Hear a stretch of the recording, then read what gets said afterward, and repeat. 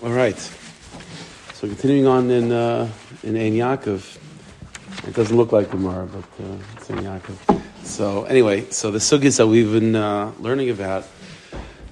So really, since I guess really to a certain degree from the beginning of the Masechta, it's been talking about day and night, different zmanim and different avodas to do at different times.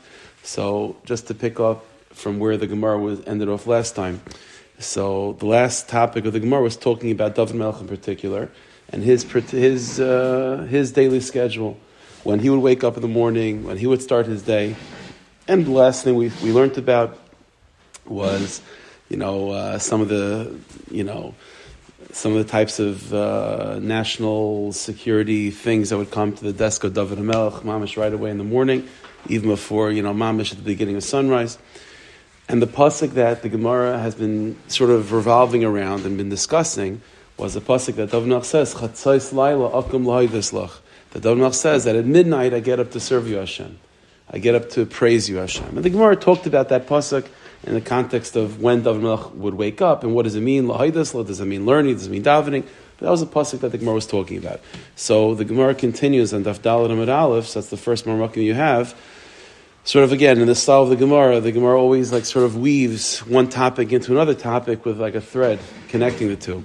So the Gemara continues to talk about another aspect of David Melech and somehow connect it to that pasuk of Chatzos Laila Akum L'Hodos that David Melech says, I get up at midnight to serve you, Hashem. So we'll see the Gemara continues with this. So the Gemara quotes like this. The Gemara quotes a pasuk in Tehillim. David Melech says in Tehillim, I think it's Chaf Hey, the pasuk says LeDavid. It's a capital for David and Melech. David Melech says, Shomer Nafshi. He's davening to Hashem. Hashem, protect my soul, protect me from all my enemies. Ki chassid ani, because I'm a chassid. That's what the pasuk says. So the Gemara now has a machlokes, or two different aspects, Levi and Rabbi Yitzchak.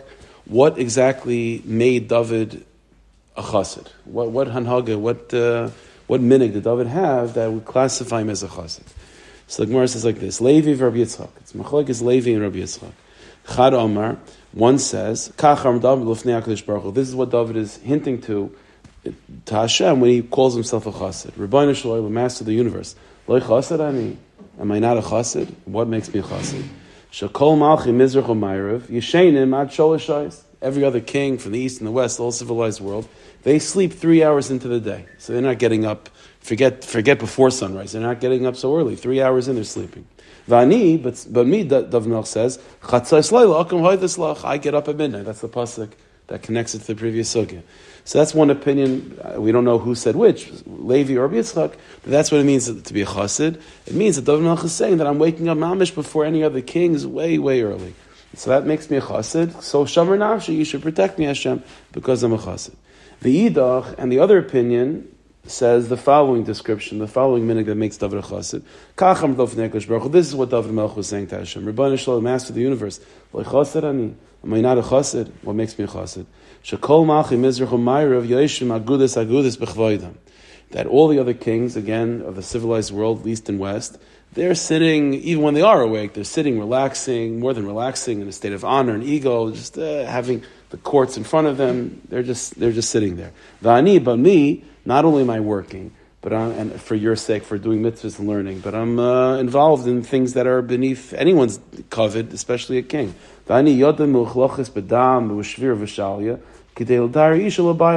the other hand, my hands are bloody, are full of blood. In other words, dealing with the halachas of nida and yonim like that to allow husbands and wives to be together, which is I'm not makbid on my covet that I shouldn't be involved with such things. That's what I'm willing to do. And not only am I willing to be involved with such inyanim between a husband and wife, every psak that I say, whether tamei, tahar, whatever it is, I always have. I'm humble enough to ask a question of my Rebbe whether I said correctly. His Rebbe Mephibosheth, and Mephibosheth's Rebbe, and I would tell my Rebbe, I said, Mephibosheth's Rebbe, Yavadanti. That I pass correctly. Yav chiyavti, yav zechisi, yav taharti, yav temesi. I'm not embarrassed to ask. That's the Gemara. So these are the two opinions. What makes David a chassid? Again, either the fact that he wakes up way earlier than any other king, or the fact that he's willing to get involved with things that are not so bakavidik, but it's for the sake of learning, for the sake of mitzvahs, and avodas Hashem, hilchas tum and tahara, and nida, and so on. And even with that, he's humble enough to ask his rabbein whether he said it correctly or not. So, okay, these are the two opinions, Levi versus Rabbi Yitzchak. What's the nekuda? So Rav Kook in his commentary to Agadatas, Ein Yaakov, you don't have it in front of you, but Rav Kook explains that this is the point. The essential nekuda over here that both opinions are agreeing on is that the definition of chassid is someone that is mesirus nefesh, mesirus nefesh for avodas Hashem. That's what it means to be a chassid. The difference between the two opinions is: are we focusing on the physical discomfort, physical mesirus nefesh, or more, I'm not say emotional, but a person's be mesirus nefesh in one's dignity, be mesirus nefesh physically, or be mesirus nefesh more emotionally, and so on. So, in fact, Rav Kook actually he's mitzayin to Yerushalmi. There's Yerushalmi Maseches Demai. It's negated to other topics, but the Yerushalmi over there has a machlokes whether physical suffering or what's the word? I can't find the right word. A person's ego getting hit, bizayin, whether bushas, embarrassment. Is embarrassment more painful, so to speak, or is physical discomfort more painful? It's actually machlokes the Gemara Yerushalmi. The topic of why the Gemara talks about that is not for now, but it says Rav Kook. That's the machlokes over here. In other words, a chassid means to be mesirus nefesh. So, and David Melech calls himself a chassid. So, what is the mesirus nefesh that we're focusing on? So, one opinion is that we're focusing on the physical mesirus nefesh, waking up way early, more than any other king, and the other one is focusing on the bizyonis and the busha and the willing to give of one's power and one ego up for the sake of Hashem, and that's the second opinion, that he's willing to get involved with halachic shilos that maybe are not so bakavadig for a king, and more than that, he's willing to go speak to his rabbi to see if he said it correctly or not. So that's all the humility and the mesirus nefesh of one's kavod. That's the two things that we're talking about over here. Okay, that's what David Melech is saying. There's a post. Yeah. I assume he took his test and he passed. He passed the Yudin. Right. So he was an official posek. Right. So when you make an opinion, are you supposed to then go around and shop it to you? I mean, if you're not sure, you should. Right. You're sure enough to make a judgment. So what's the Indian of going to his rabbi? The truth is right, because he doesn't say, the language of the Gemara is in the past tense. In other words, did I paskin correctly? So he's not bringing the question to his rabbi, he's paskening. And he's just going back and saying that. You get a tough one. Yeah. Then you go. And obviously, a tough one you go with. But right. Most of them, evidently, the Gemara seems to be saying that this is considered a mila. In other words, a mila of David Melech's humility is that every single thing he considered to be severe. And so much so that he has to paskin, it's up to him, but he's willing to go. That's exactly what you see. It's interesting. Okay, so to appreciate a little bit more the pneumius of this nekuda, because again, David Melech, let's get the context of what the pasuk is talking about. David Melech is saying, Shomer nafshi chasanani. That capital Tehillim, in the larger context, is talking about, like many capital Char, is talking about David Melech as a king. As the Melech, there's a lot of enemies and people that are trying to take him down. And so David Melech is asking, Shomer nafshi, protect my soul. David Melech is speaking not as an individual person, but he's speaking as the threat to his life that he's talking about are threats to him mitzvah the fact that he's a king. And so David Melech is saying that my malchus should be protected because of my chassidus, because of the fact that I'm a chassid and I'm a mesirus nefesh. Again, whatever the mesirus nefesh is physically or in his ego. But that inyan, so this is what we have to figure out a little bit more, to get a little bit more of the oimek of what exactly is David Melech trying to say. Now, David Melech is creating he's creating a formula over here that in order for his malchus to have a schus, that it should be protected from his enemies, the formula that results, the ingredients that are necessary to result in a strengthening of his malchus is his mesirus nefesh. It is him being a chassid. Now the truth is, again, a little bit on this side, I'm not sure if we're going to see, maybe we'll get into this, we'll see if we have time, but the fact that, when you say the word chassid, so nowadays, post Baal Shem Tov, the word, they sort of, They sort of, own that term, chassid, by people in people's minds. That's not a coincidence. And we're going to see this definition of chassid is deeply connected to the fundamentals of Torah Chassidus and what it means to be a chassid, according to the Baal Shem Tov too. Huh?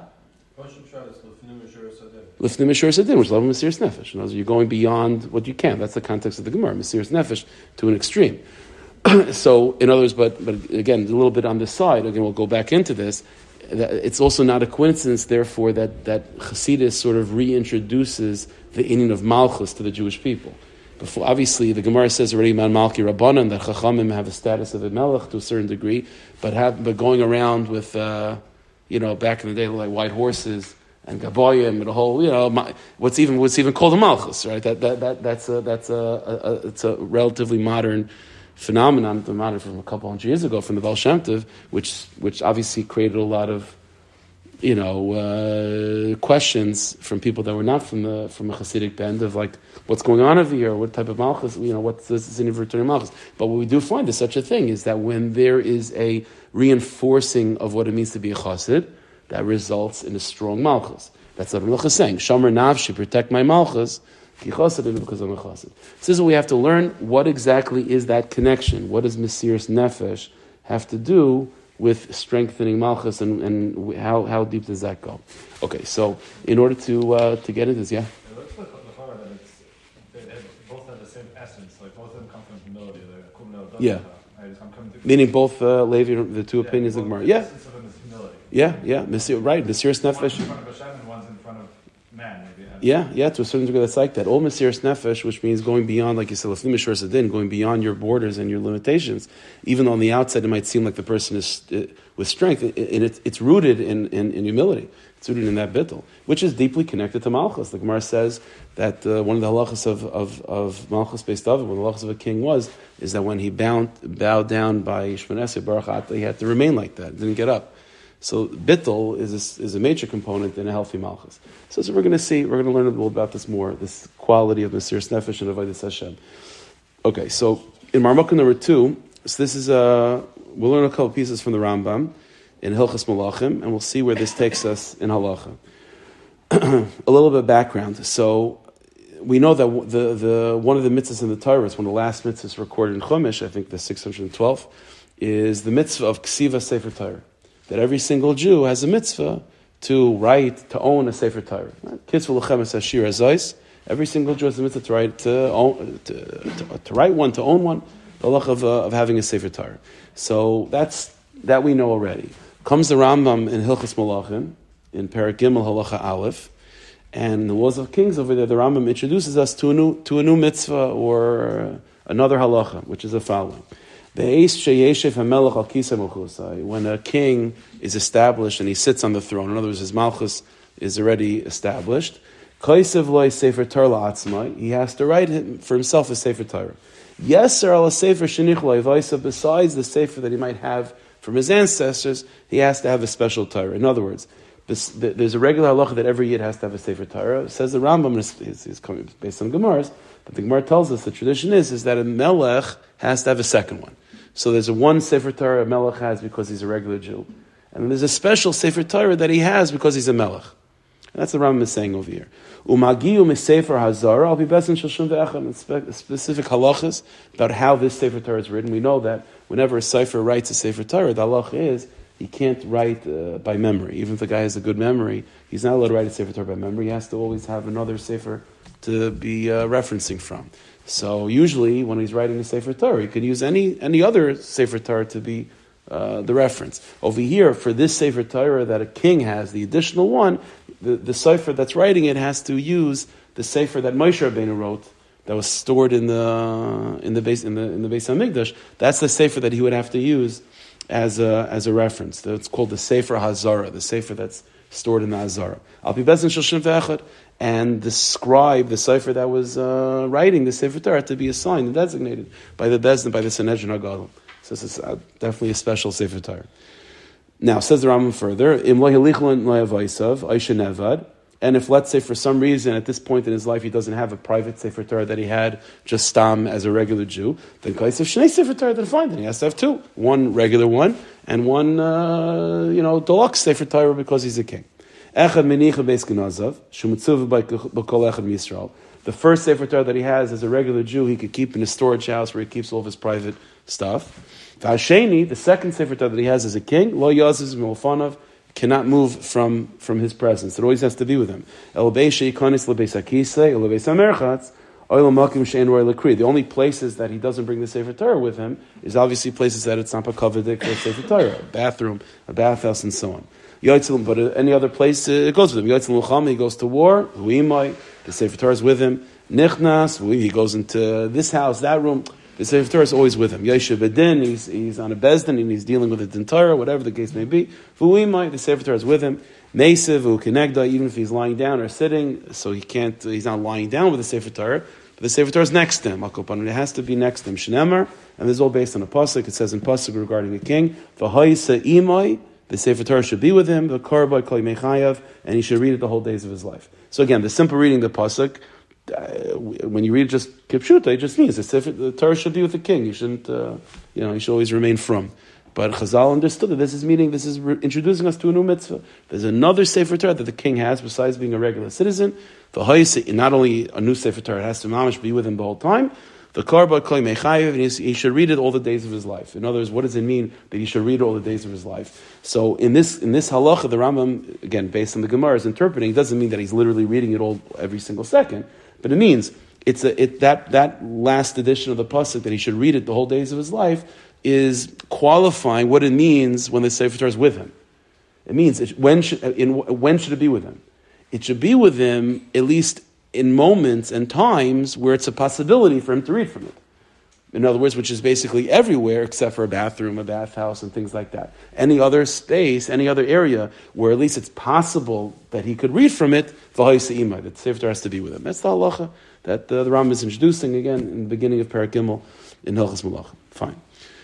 Now, a little bit later on in that same Perek, the Rambam then goes on to sort of circle back to this mitzvah of having this second Sefer Torah, but gives a more a sort of an additional layer to this mitzvah. The layer that we just learned is very physical. Literally, he has a second Sefer Torah, and it just goes with him wherever he goes. That's a pasuk. The Rambam, a little bit later on, gives a deeper level of interpretation of that pasuk, which is also an obligation, but it's a deeper level. It says the Rambam halacha in Marmukah number 3. This is halacha Hey and halacha Vav. So the Rambam, he starts off not talking about this Sefer Torah directly, but you'll see where it's coming from. It says the Rambam like this: Hamelach aser lishtais derech shikros. It says the Rambam in halacha, when the king is sitting down to a meal, the king has to be very careful not to drink too much wine. Not to drink too much wine. Now, no Jew is allowed to sit down. It's time to get drunk. That's an isser. That's for sure usser. So we're talking about drinking, and one l'chaim, another l'chaim. He's not getting drunk, but he's not being super cautious to make sure that he's 100%, on point. Such a thing for an average person wouldn't be the worst thing in the world. However, you're having a meal and you have a couple cups of wine. You're not tipsy, chas v'shalom, but it means that you're not 100% able to drive. Okay, it's not the biggest. Says the Rambam, for a king that's mamash aser. Hamelech aser lishtais derech shikros, not just to become derech shikros, in a way of just a little bit more access. In a way that person, his guard is down. That's something that the king is not allowed to do. Shenemar, it says in pasuk, al l'malachim shesu yayin, that a king should not drink wine. It doesn't mean he's not allowed to drink wine. It means he shouldn't drink wine in a way that lets his guard down, that makes him a little bit more, free and so on, and less inhibited. That a king is not allowed to do. Ella, rather, says the Rambam. So what should the king do? What should the king do? Just don't drink. So no. Ella, rather, the king should be involved in Torah and in Tzarchei Tzibur and Tzarchei Yisrael day and night. Like the pasuk says, the Sefer Torah should be with him and he should read all the days of his life. So you see already, the Rambam is taking this pasuk and giving a deeper level of interpretation. It doesn't just mean having a Sefer Torah. In Halacha Aleph, we saw this pasuk, and it meant just have a Sefer Torah next to him, so he could have a meal and he could be drinking, and having a good time with the chavra, and sort of allowing his guard to be down a little bit. The Sefer Torah is there. Says the Rambam, no. The pasuk that's fulfilling a certain level of the pasuk. The deeper level of interpretation is that his mind should be focused on Torah and on Tzarchei Yisrael, the kar by kol yimei chayev, and he should be in that state. The Rambam continues. The chayin, similarly, the same basic concept. Lo yeshataf b'nashim. Even we know the king has a certain level, a certain limitation of how many wives he's allowed to have. But assuming he only has one wife or whatever the normal thing is, he shouldn't be preoccupied with his wife.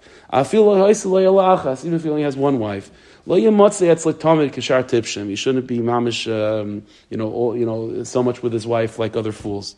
Okay, that's the Rambam says that. Fine. Anyway, without going into too much detail about that, there's such a thing. So the Rambam says that he shouldn't be like a fool like that. And obviously he has mitzvahs of honoring his wife and so on. But more than that, his mind should not be completely focused on his wife and so on. We're talking about physically. Shenemar, it says in pasuk, Al titim l'nashon chaylech, talking to the king, don't give all your strength and your mental and emotional strength to your wife.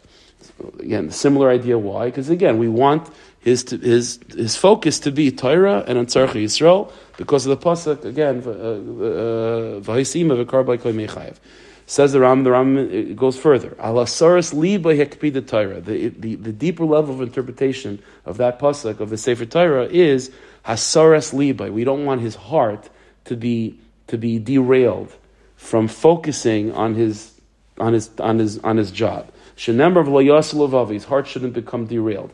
And so the Rambam gives these two examples of situations that make a person's heart become less focused on their mission and become a little bit lax in that.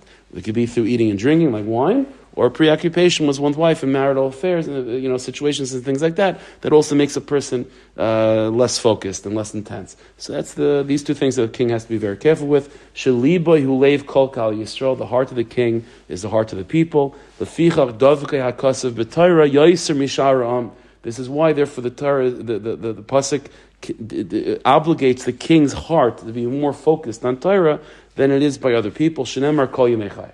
Okay, so the Rambam is again telling us in this halacha that there's, again, like I've been saying, a deeper level of interpretation of this chiyuv, v'ha'isima kol yimei chayev, which is that his complete focus should be on Torah.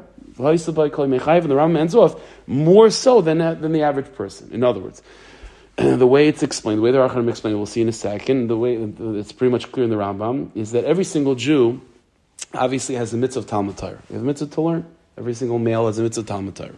And that's true for everyone. This pasuk of v'ha'isima v'kar by kol yimei chayev, the deeper level of interpretation is that there's a more intense obligation of Talmud Torah for the king than there is for anyone else. And that's what the Rambam is ending off, that the heart of the king is the heart of the people. Lefichach davkei hakasav b'Torah yeser mishar am. Therefore, the Torah attached the heart of the king to Torah more than anyone else. Shenemar kol yimei chayev. In other words, every Jew's heart is supposed to be attached to Torah. That's the mitzvah of Talmud Torah, the gisa b'yom v'layla. But there's an additional level of intensity that the king has to have in the mitzvah of Talmud Torah more than anyone else. And so much so that he's not allowed to have lo yasel avava. His heart cannot be allowed to go astray because of this additional level of mitzvah Talmud Torah that the king has over anyone else. So what we have to now figure out for the next couple minutes is to pinpoint what exactly is this additional chiyuv. Because, let me give a little bit of a background. When it comes to the mitzvah of Talmud Torah, we know there's a very, very famous, the many Achronim make this point. In the Rishonim it's not as clear, but by the Vilna Gaon and the many Achronim they make the following point. When it comes to the mitzvah of Talmud Torah, so like how many hours of the day do you have to learn to fulfill your obligation? Is it a little bit in the morning, a little bit at night, all day long? How do you do it? So the way the Vilna Gaon and others explain is as follows. Basically, it's every single moment of every single day. It's just that the way the Geder of the mitzvah Talmud Torah is set up is that the Torah understands that you also have to make a living, and you also have to take care of your physical needs and your emotional needs, and you have to be able to function as a person. So the way that the Geder, the way the formula of the mitzvah Talmud Torah is set up is that you have to learn at any free moment you have. What does it mean, a free moment? Well, it means times that you're not working, times that you're not needed for mitzvahs, times that you're not needed for other things that you can't. Any moment that you have nothing else to do, you learn. That's the mitzvah of Talmud Torah. So the basic mitzvah of Talmud Torah for every single Jew pretty much covers any spare moment you have. And moments that are not spare are not spare.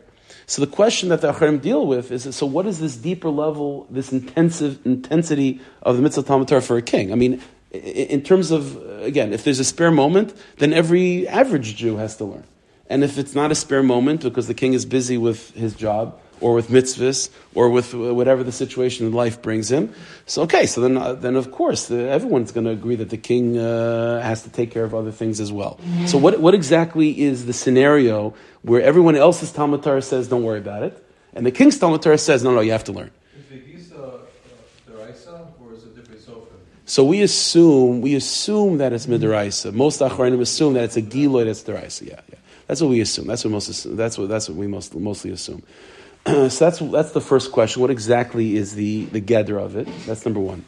Number two, another thing which we'll only get to a little bit later on, if you take a look, going back to the language of the Rambam in Marmukah number 3, so where the Rambam said, so let's take a look at again. Let's see Marmukah number 3, the first couple lines again. The Rambam said, "Hamelech aser lishtayis derech shikros." Again, the king is not allowed to get himself preoccupied with drinking. Shneimar el melachim shisu yayin. Aliyah Isaac b'Torah b'Tzarchei Yisrael. Rather, the king should be involved in Torah study and in Tzarchei Yisrael, b'yom v'layla, day and night. Shenemar v'hoisa ima v'kar b'kol yimei chayav. See, here's the question.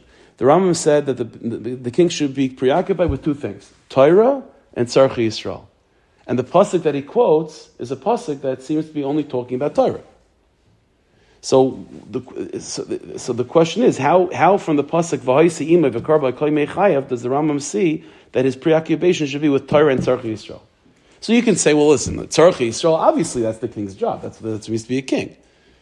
So Torah, that he should have a second focus, an intensification of his focus of learning. That's the pasuk v'hoisa ima v'kol yimei chayav. But the hemshech of the Rambam doesn't seem to flow like that. The Rambam should have said, Eliyah by Eliyah, rather the king's focus should be Isaac b'Torah, Shenamar v'hoisa ima v'kar b'kol yimei chayav, and also Tzarchei Yisrael, because that's what it means to be a king.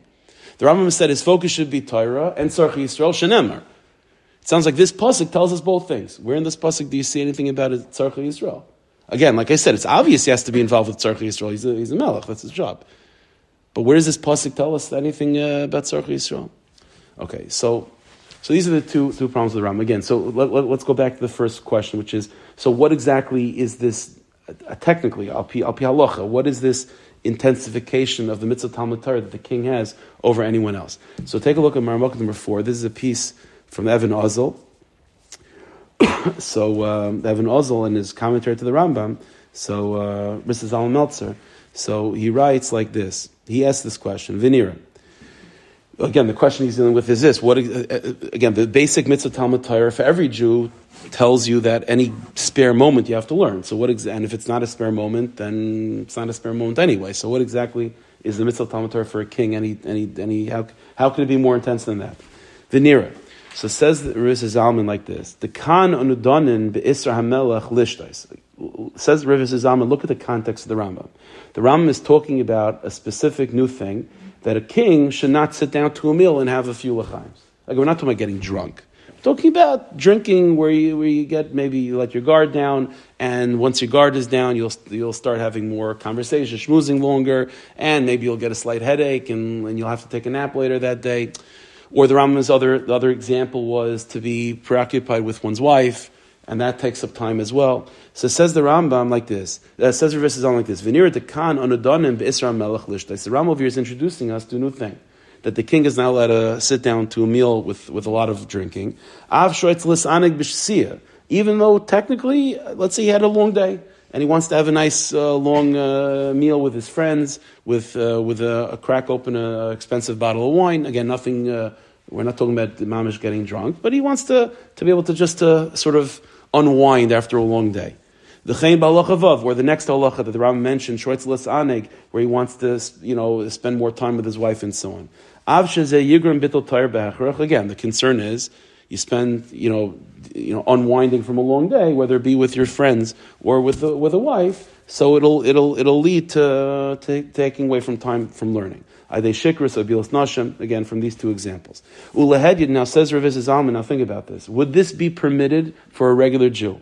Would this be a violation of Talmud Torah? Would this be called Bittul Torah? The answer is Eina Aser. That wouldn't be a problem. If a person comes home from a long day and they're all super wound up and it's been very, very stressful, they want to sit down to have a more relaxed meal and maybe get some chaver together to just like a little bit unwind, or spend some extra time with the wife to unwind. No, in the right moment, that wouldn't be Bittul Torah. That's necessary for a person's menuchas nefesh and yishuv adas. That's not Bittul Torah.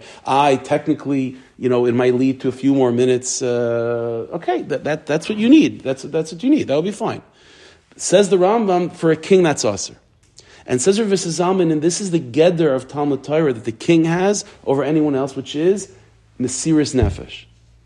That the mitzvah of Talmud Torah, the type of learning that everyone has to fulfill for the average Jew, is you learn when you have time. What does it mean you have time? What's considered time that you need personally? What's considered a normal and a healthy average person? There's no obligation. You can't say an average Jew is obligated to be mesir nefesh and to push themselves beyond what's normal, what's considered to be healthy on a human level for the sake of Talmud Torah. That's madregas. But you can't say tzechiyuv.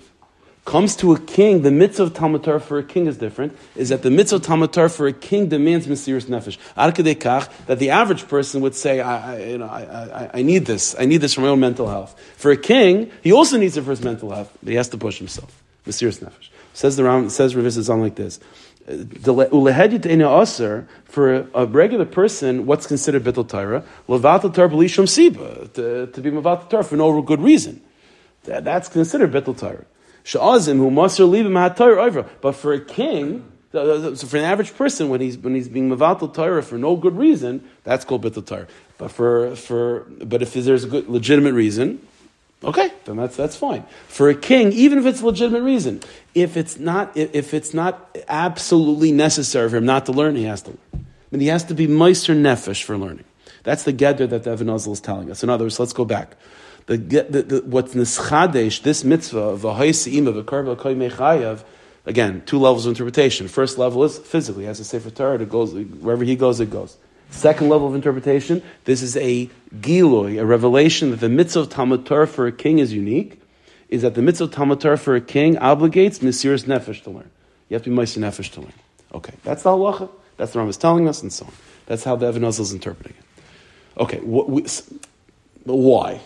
Like, what's the nekuda?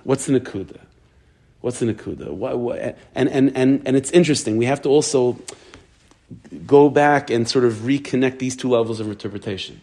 A second Sefer Torah. This second Sefer Torah, again, on one level, it's literally a second Sefer Torah, and it's also, sort of metaphorically speaking, reflective of this intensification of learning with mesirus nefesh. But why would this intensification of learning with mesirus nefesh be represented by another Sefer Torah? I mean, it's the same Sefer Torah. It's the same. It's everyone else. It's just he's pushing himself to learn at times that other people are puttering. But no, it's being described and it's reflective of another Sefer Torah. So what is that? Okay, so this is an idea that we find in throughout Pnimis Torah. We'll see in a second how Tzaddik brings it out, but this is just one example. It's in many, many places. There are two different levels to learning. We're talking about learning in general, all mitzvahs in truth, but learning in particular. There's two different levels to what the experience of Talmud Torah can be. Let's put it that way. One level of the experience of Talmud Torah is you're learning. In other words, this is chachma. This is not just stam. This is Hashem's wisdom. This is unbelievably deep, important, holy, divine knowledge, and you're learning information, and that's what you're doing. It's that we're familiar with. Okay, no. And obviously, when you go into learning in such a way, so you're going in with the right intentions. Why am I sitting down to learn? Because it's Rebbeinu Shalom's Torah, and I know that by learning, I'm going to be more connected to Rebbeinu Shalom. I'm becoming more davik to Hashem, v'chulu. But then there's another level of Torah. There's a deeper experience that Torah itself contains, which is what by the Sfarim it's described as a Torah of an experience of yichudim. There's such a thing that's called learning, And then there's learning as it's an experience of yichud between you and the Borei Olam. So there's one type of, there's one level, like, again, this is the Yussie that I've been talking about maybe last week, a bunch of shiurim, it was revolving on this Nakuda, even last week, I think, but when we learned about the sugya of the Revatumim, right? So we saw that, I mentioned then that according to Rishonim, Torah itself is really multi-layered. On the one hand, the external layer that we experience is what? Is Breishis Bar Lakim. It's the Shemaim V'Sar, it's the words of Torah, Chachmas Hashem, and it tells us how to live and how to do mitzvahs, and it's Lil Model Lame, Lishma V'Lasas L'Kayim, and but then there's a deeper level of the Torah itself, which is that it's just all divine names. Just all Shemus HaKadosh. And to a certain degree, what you're doing in that, when you're learning, so let's put it this way. What would learning look like, and what would the experience, how would we describe that experience if we were living on that more internal plane? So what would that look like? What it would look like is a person just completely meditating and contemplating on Hashem's name. And what would the purpose of that be? So that would be similar to, let's say, like the example of, again, in this world we have relationships, two friends or husband and wife and so on, where it's just them like just looking at each other. And sometimes when you have two close friends, or let's say a husband and wife, sometimes they're talking about other Zachen, and sometimes they're just together. They don't have to talk about anything else. And sometimes they're just mentioning each other's names and just talking about each other, talking with each other, not about anything else, just talking to. It's an experience of yichud. By the Mekubalim, by the Tzaddikim, when they have kavanas, and what are kavanas? What are you? By the Arizal, there's a whole sugya, there's a whole section of his writings that's called Sharuch HaKodesh. It's a section about yichudim. Yichudim are the things that we do during the day, but to have in mind the Shemus HaKadoshim that are embedded in the experience. And that's not learning anything new per se. You're not learning any new halachas from that experience. But that's called an experience of yichud. An experience of yichud. So Torah itself is multi-layered. There's a Torah of what? There's a Torah of Chachma, of where the words are Breishis Bar Lakim. You gain more information, more knowledge, more clarity about how to go through life, how to do mitzvahs and so on. But then there's a deeper level of Torah itself, which is Yichud. Just the experience of Hiskashrus with Ein Sof. The experience of Hiskashrus.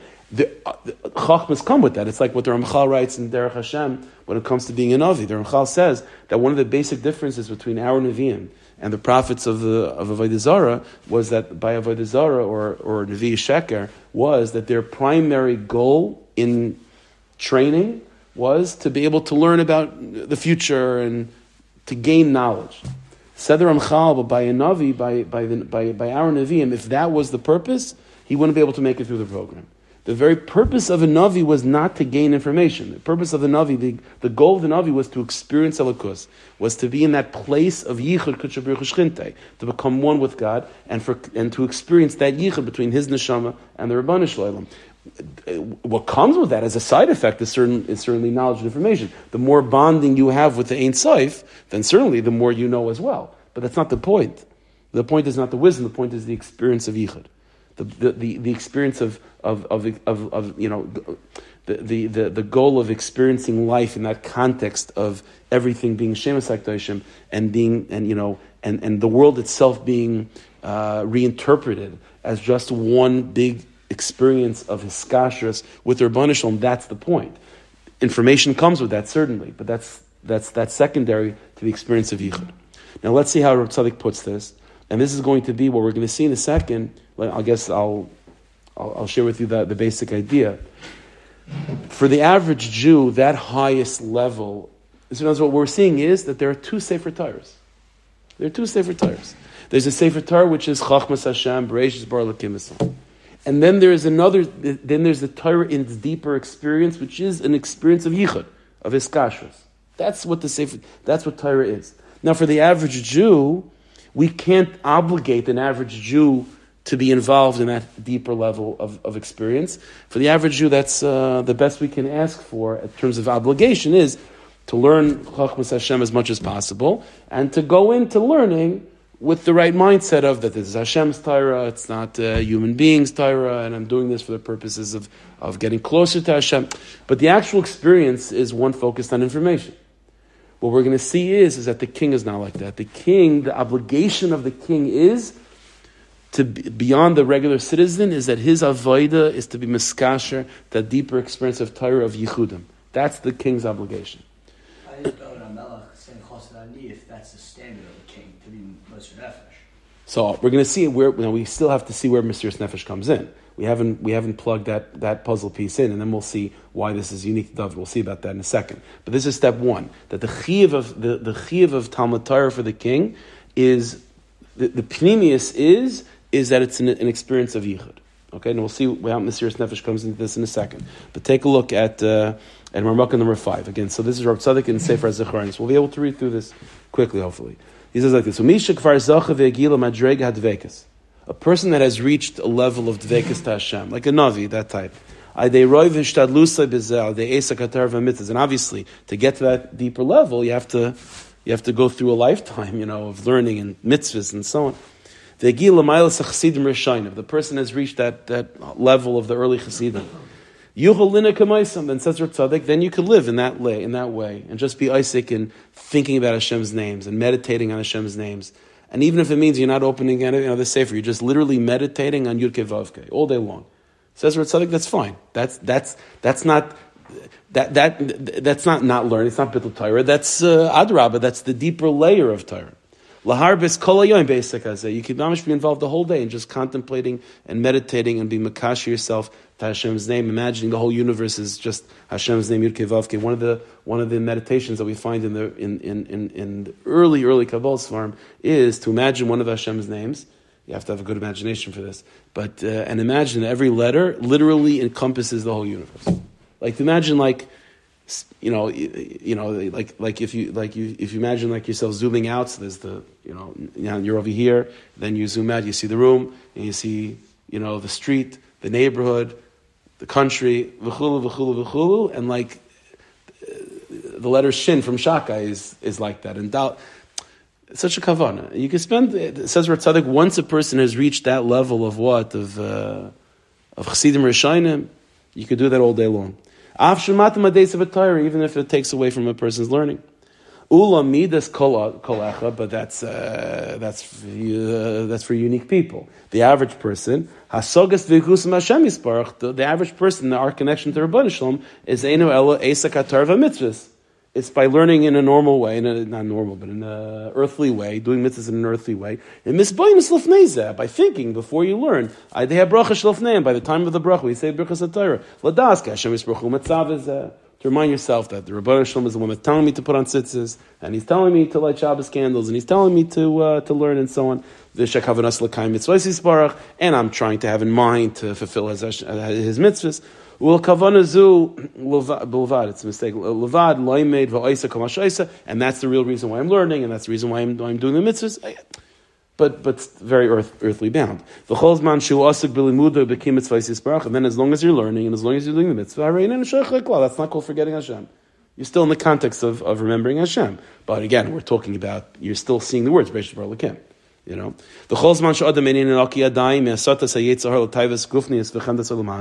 as long as a person is still caught up in the Yitzhara and things of this world, then this is the way they have to do it. You have to just learn normally, and that's the way to handle life. But after a person has refined themselves and got to that place of what? Of purity, then what? Then then spend all day long thinking about Shem Saktation. That's what you do. This is what it says in the Medrash. The Shailul Adam Achar Torah mitzvahs. And after 120, they ask you, you learn Chumash, you learn Navi, you learn Shas, Paiskim, and so on. And then after they ask you if you've learned Kol Torah Kula, and hopefully the answer is yes, then what's the question? It's a piece of the Merkava. Did you gaze upon the chariot? The Kisei HaKoved Eichwaimid? Do you know how the Kisei HaKoved stands, where it sits? Where is it? What does that mean? And that's not just like, okay, we save the best for last. It means that, like, okay, if you've spent your time learning regular nigla, okay. So now the next step is, so did he get to that higher level of dveikus, of yichudim? And the Zohar Kaddish, we find many discussions about this. Va'av then says Rav Tzadok, and the truth is, this is also called Torah. Adrabah, this is in truth This is what Torah is. You're peeling back the layers and you're getting to that deeper level of what Torah is. We're not just thinking about the Hashem abstract. You're thinking about Shemus HaKadoshim, which is also from Torah. So it's obviously it's Torah itself. It's just the purity of Torah, the deeper layer of Torah. It's the hidden part of Torah. So let's go back. So this is what this is the pnimis of what the obligation of the king is. Now let's go back to explain why, therefore, mesirus nefesh is the key. In order to experience, here's the klal. Again, every single piece of this is really a shmuz by itself. So I'm not going to have time anymore to do this. But one of the basic principles in the Kisvei Ari is that in order for a person to experience a yichud, in order for any yichud to take place, a bond to take place, it has to come with mesirus nefesh. It has to come with mesirus nefesh. This is true on a human level. In order for people to truly say that they love each other and to truly say that they're in a state of shalom bayis and yichud between one and the other, each one has to have gone through mesirus nefesh. The Gemara says, "Ahava dechekes es habasar," that a way to know a siman, an indication of true love, is whether you are willing to put yourself in an uncomfortable position because of that person. Ahava dechekes es habasar. Love pushes flesh in a tight space. Dechekes es habasar. In other words, mesirus nefesh is the necessary ingredient to allow a yichud to happen. This is true physically, and this is true in the highest level, in the kavanas by the Rashash and the Mekubalim. This is standard, that every time a person wants to have kavanas and experience what's called a yichud, there's a hakdama, there's an intro kavana that you have first. What's the intro kavana? The intro to kavana is to have in mind that you're willing to die al kiddush Hashem with all the dalad misas bezdin. Skila, streifa, harag, v'chenek. You have that kavana, that Rabban Shalom, I'm willing to die al kiddush Hashem in any way it might be for your sake. That's the kavana, the introduction kavana, and then you have the yichud. There are certain kavanas that we have for what this means, a yichud between Hashem and the neshama. And that's with Chanukah, it's coming close to Rosh Chodesh Kislev. The need of Ner is connected to that. And that's why by Chanukah, it's a Chanukah to Geshmuz, but the kavana for a yichud is thinking of the combination of the following names. Yud Kevav Ke Eke, Yud Kevav Ke Elokim, Yud Kevav Ke Adnai. Those are the 6 names, 6 Shemus HaKadoshim, that is the kavanah to have to experience a yichud between Kutchabrich, between the Rabban Shalom and your neshama. It's those 6 Shemus. The gematria of those 6 names is the word Ner, candle. And so the holding of Chanukah, which is Ner Chanukah, is revolving on this in Yichud. That's why it's not a coincidence that Chanukah was a yontif that came to us because of mesirus nefesh. Kipshutai, that Klal Yisrael through the Chashmonaim had to literally go to war and die and be willing to die al kiddush Hashem. The Chashmonaim didn't think they were going to win. It's a nace that they won. Looking back, we would have joined the team. It was 6 people, whatever it was. They thought they were dying. They thought they were just going. It was a suicide mission. So it's mesirus nefesh. That's mesirus nefesh that results in ner, in yichud. So let's go back. Where the Even Ozel is telling us again. Let's see. The Even Ozel is telling us what's the chiyuv, what's unique to the avodas Hashem that a king has over the avodas Hashem of an average Jew. The average Jew is chayav to serve the Rabban Shalom, to learn, to do mitzvahs. The chiyuv of the king is to do it with mesirus nefesh. Why? Is because the pnimius of the avodah of the king is to have a second sefer Torah. The pnimis of the avodah of the king is to experience Yiddishkeit in a way of yichud, and in order for a yichud to happen, it has to come with an avodah mesirus nefesh. That's why it's interesting. The halacha, the halacha cannot dictate the king. See, when we talk about the halachas, the Rambam is telling us there's 2 parts to the avodah of the king. There's the mesirus nefesh quality, and then there's the yichud quality. The yichud quality is not expressed in the halacha because it can't be. It's uneffable. You can't say it. The arena of halacha is the first sefer Torah. You understand? There's no halacha that expresses and explains the experience of the king when he's learning or when he's davening. All halacha can express to us is the first kavana that the king has to have to allow him to enter into that second sefer Torah, and that's the kavana of mesirus nefesh. That's what Even Ozel is telling us in the Rambam. The halacha tells us the halacha for the king is to prepare himself for that yichud. What the yichud is, halacha can't say. because it's just an experience that the king has to have. There are no words to be put for it. But that's the side of avodas Hashem by the Melech is a yichud, which is a result of that avodah mesirus nefesh. So let's go back. This is why, by the way, when the Rambam said that the preoccupation of the king has to be with Torah and Tzarchei Yisrael. Shenemar v'hoisim avakar b'kay mechai. So yes, that pasuk. How does that pasuk tell us Tzarchei Yisrael? It tells us Torah. The Rambam says that from that pasuk, you see his preoccupation is Torah and Tzarchei Yisrael. The answer is maybe one can suggest that on a deeper level, the meaning of yichud is what a real yichud is, that you can't tell the difference between where one person begins and the other person ends. Where it's like the famous statement was Rabbi Levine, right? My wife's foot is hurting us, right? So it's like I don't know where one person ends, one person begins. Torah and Tzarchei Yisrael. Torah is God's wisdom. That's the Rebbeinu Shalom. Tzarchei Yisrael is the Yid. I don't know where one begins, one ends. A Torah of Yichud is a Torah that doesn't see a difference between the Rebbeinu Shalom and the Yid. Kiviyach doesn't see the difference. Like Tzarchei Yisrael and Torah, it's mamish a zelbazach. It's a zelbazach. That's an indication of, like I've mentioned many times, the real siman of a person growing in avodah pnimis is whether they're becoming more humble and more in love with Yidden at the same time. Are you becoming a bigger Av Yisrael or Chas v'Shalom less Av Yisrael? If your learning results in less Avos Yisrael, it means you're stuck in that first Sefer Torah. And I know more words than that guy. But if you're learning in that way of Pnimius, of Yichud, which requires mesirus nefesh, then the result is I can't see the difference between where the Rebbeinu Shalom ends and Nishmas Yisrael begins. And so Memela, I love the Rebbeinu Shalom and I love Yidden because of that as well. And so the Rambam is telling us the king has to be preoccupied with the Rebbeinu Shalom and Yidden, shenemar v'haisim avakar l'kay mechai, because it has to be a state of yichud.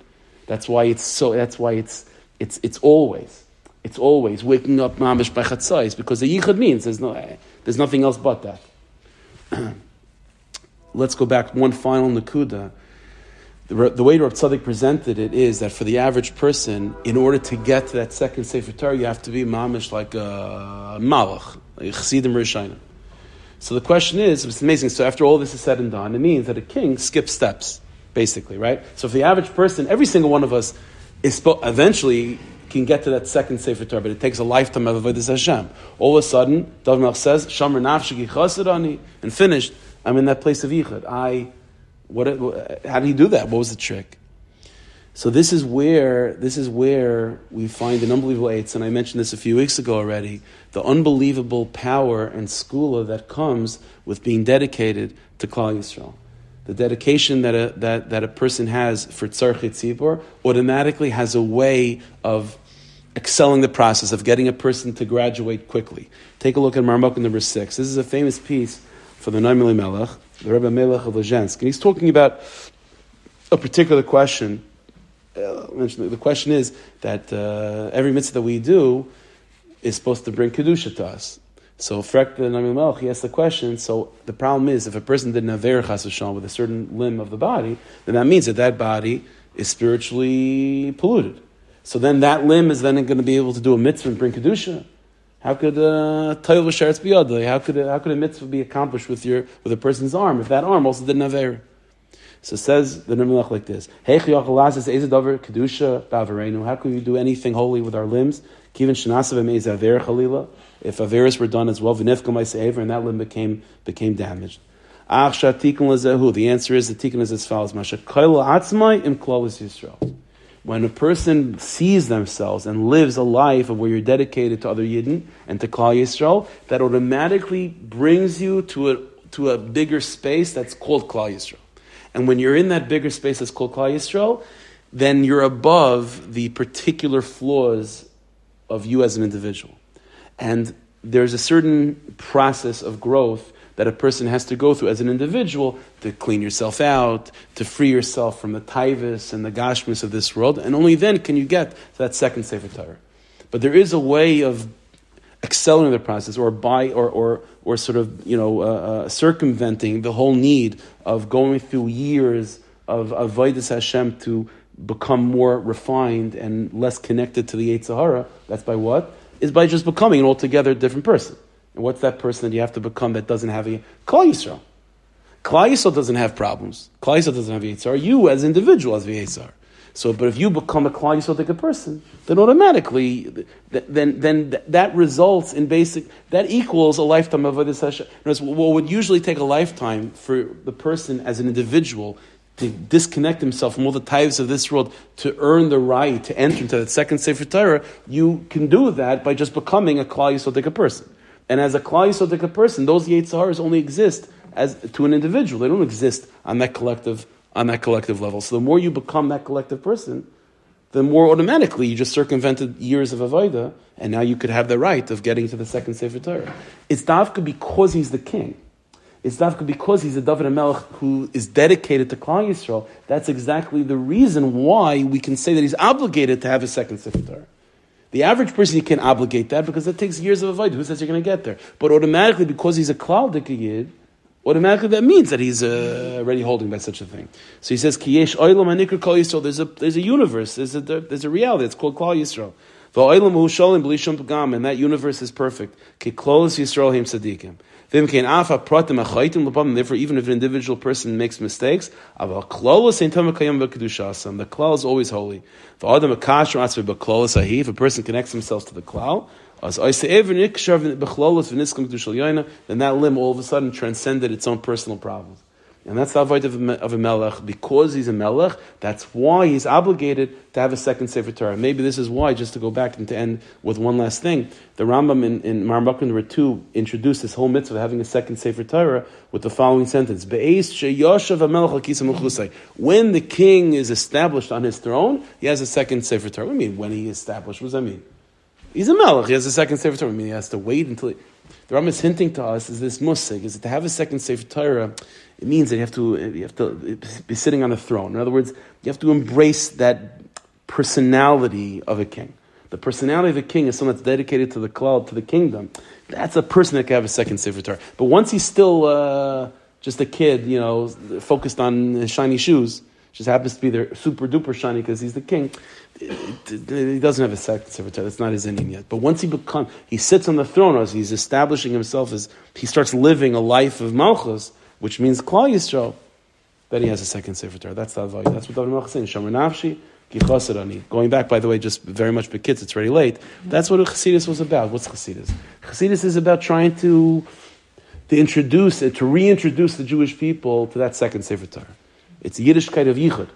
Yiddishkeit of Yichudim, of Eskashers, of Dveikas. That's what it means. And that comes with mesirus nefesh. That's the term chassid. And so that's what David HaMelech was saying. Shomer nafshi chassid. Hashem should help us. Then the chassid Baal Shem Tov and all the tzaddikim Ames who try to reintroduce Klal Yisrael to that Yichud. Taka the Malchus Beis David should be reestablished. Barachimim, Bakar V'Imenu, V'Yeskal Tzedek, Meir V'Imenu. Amen.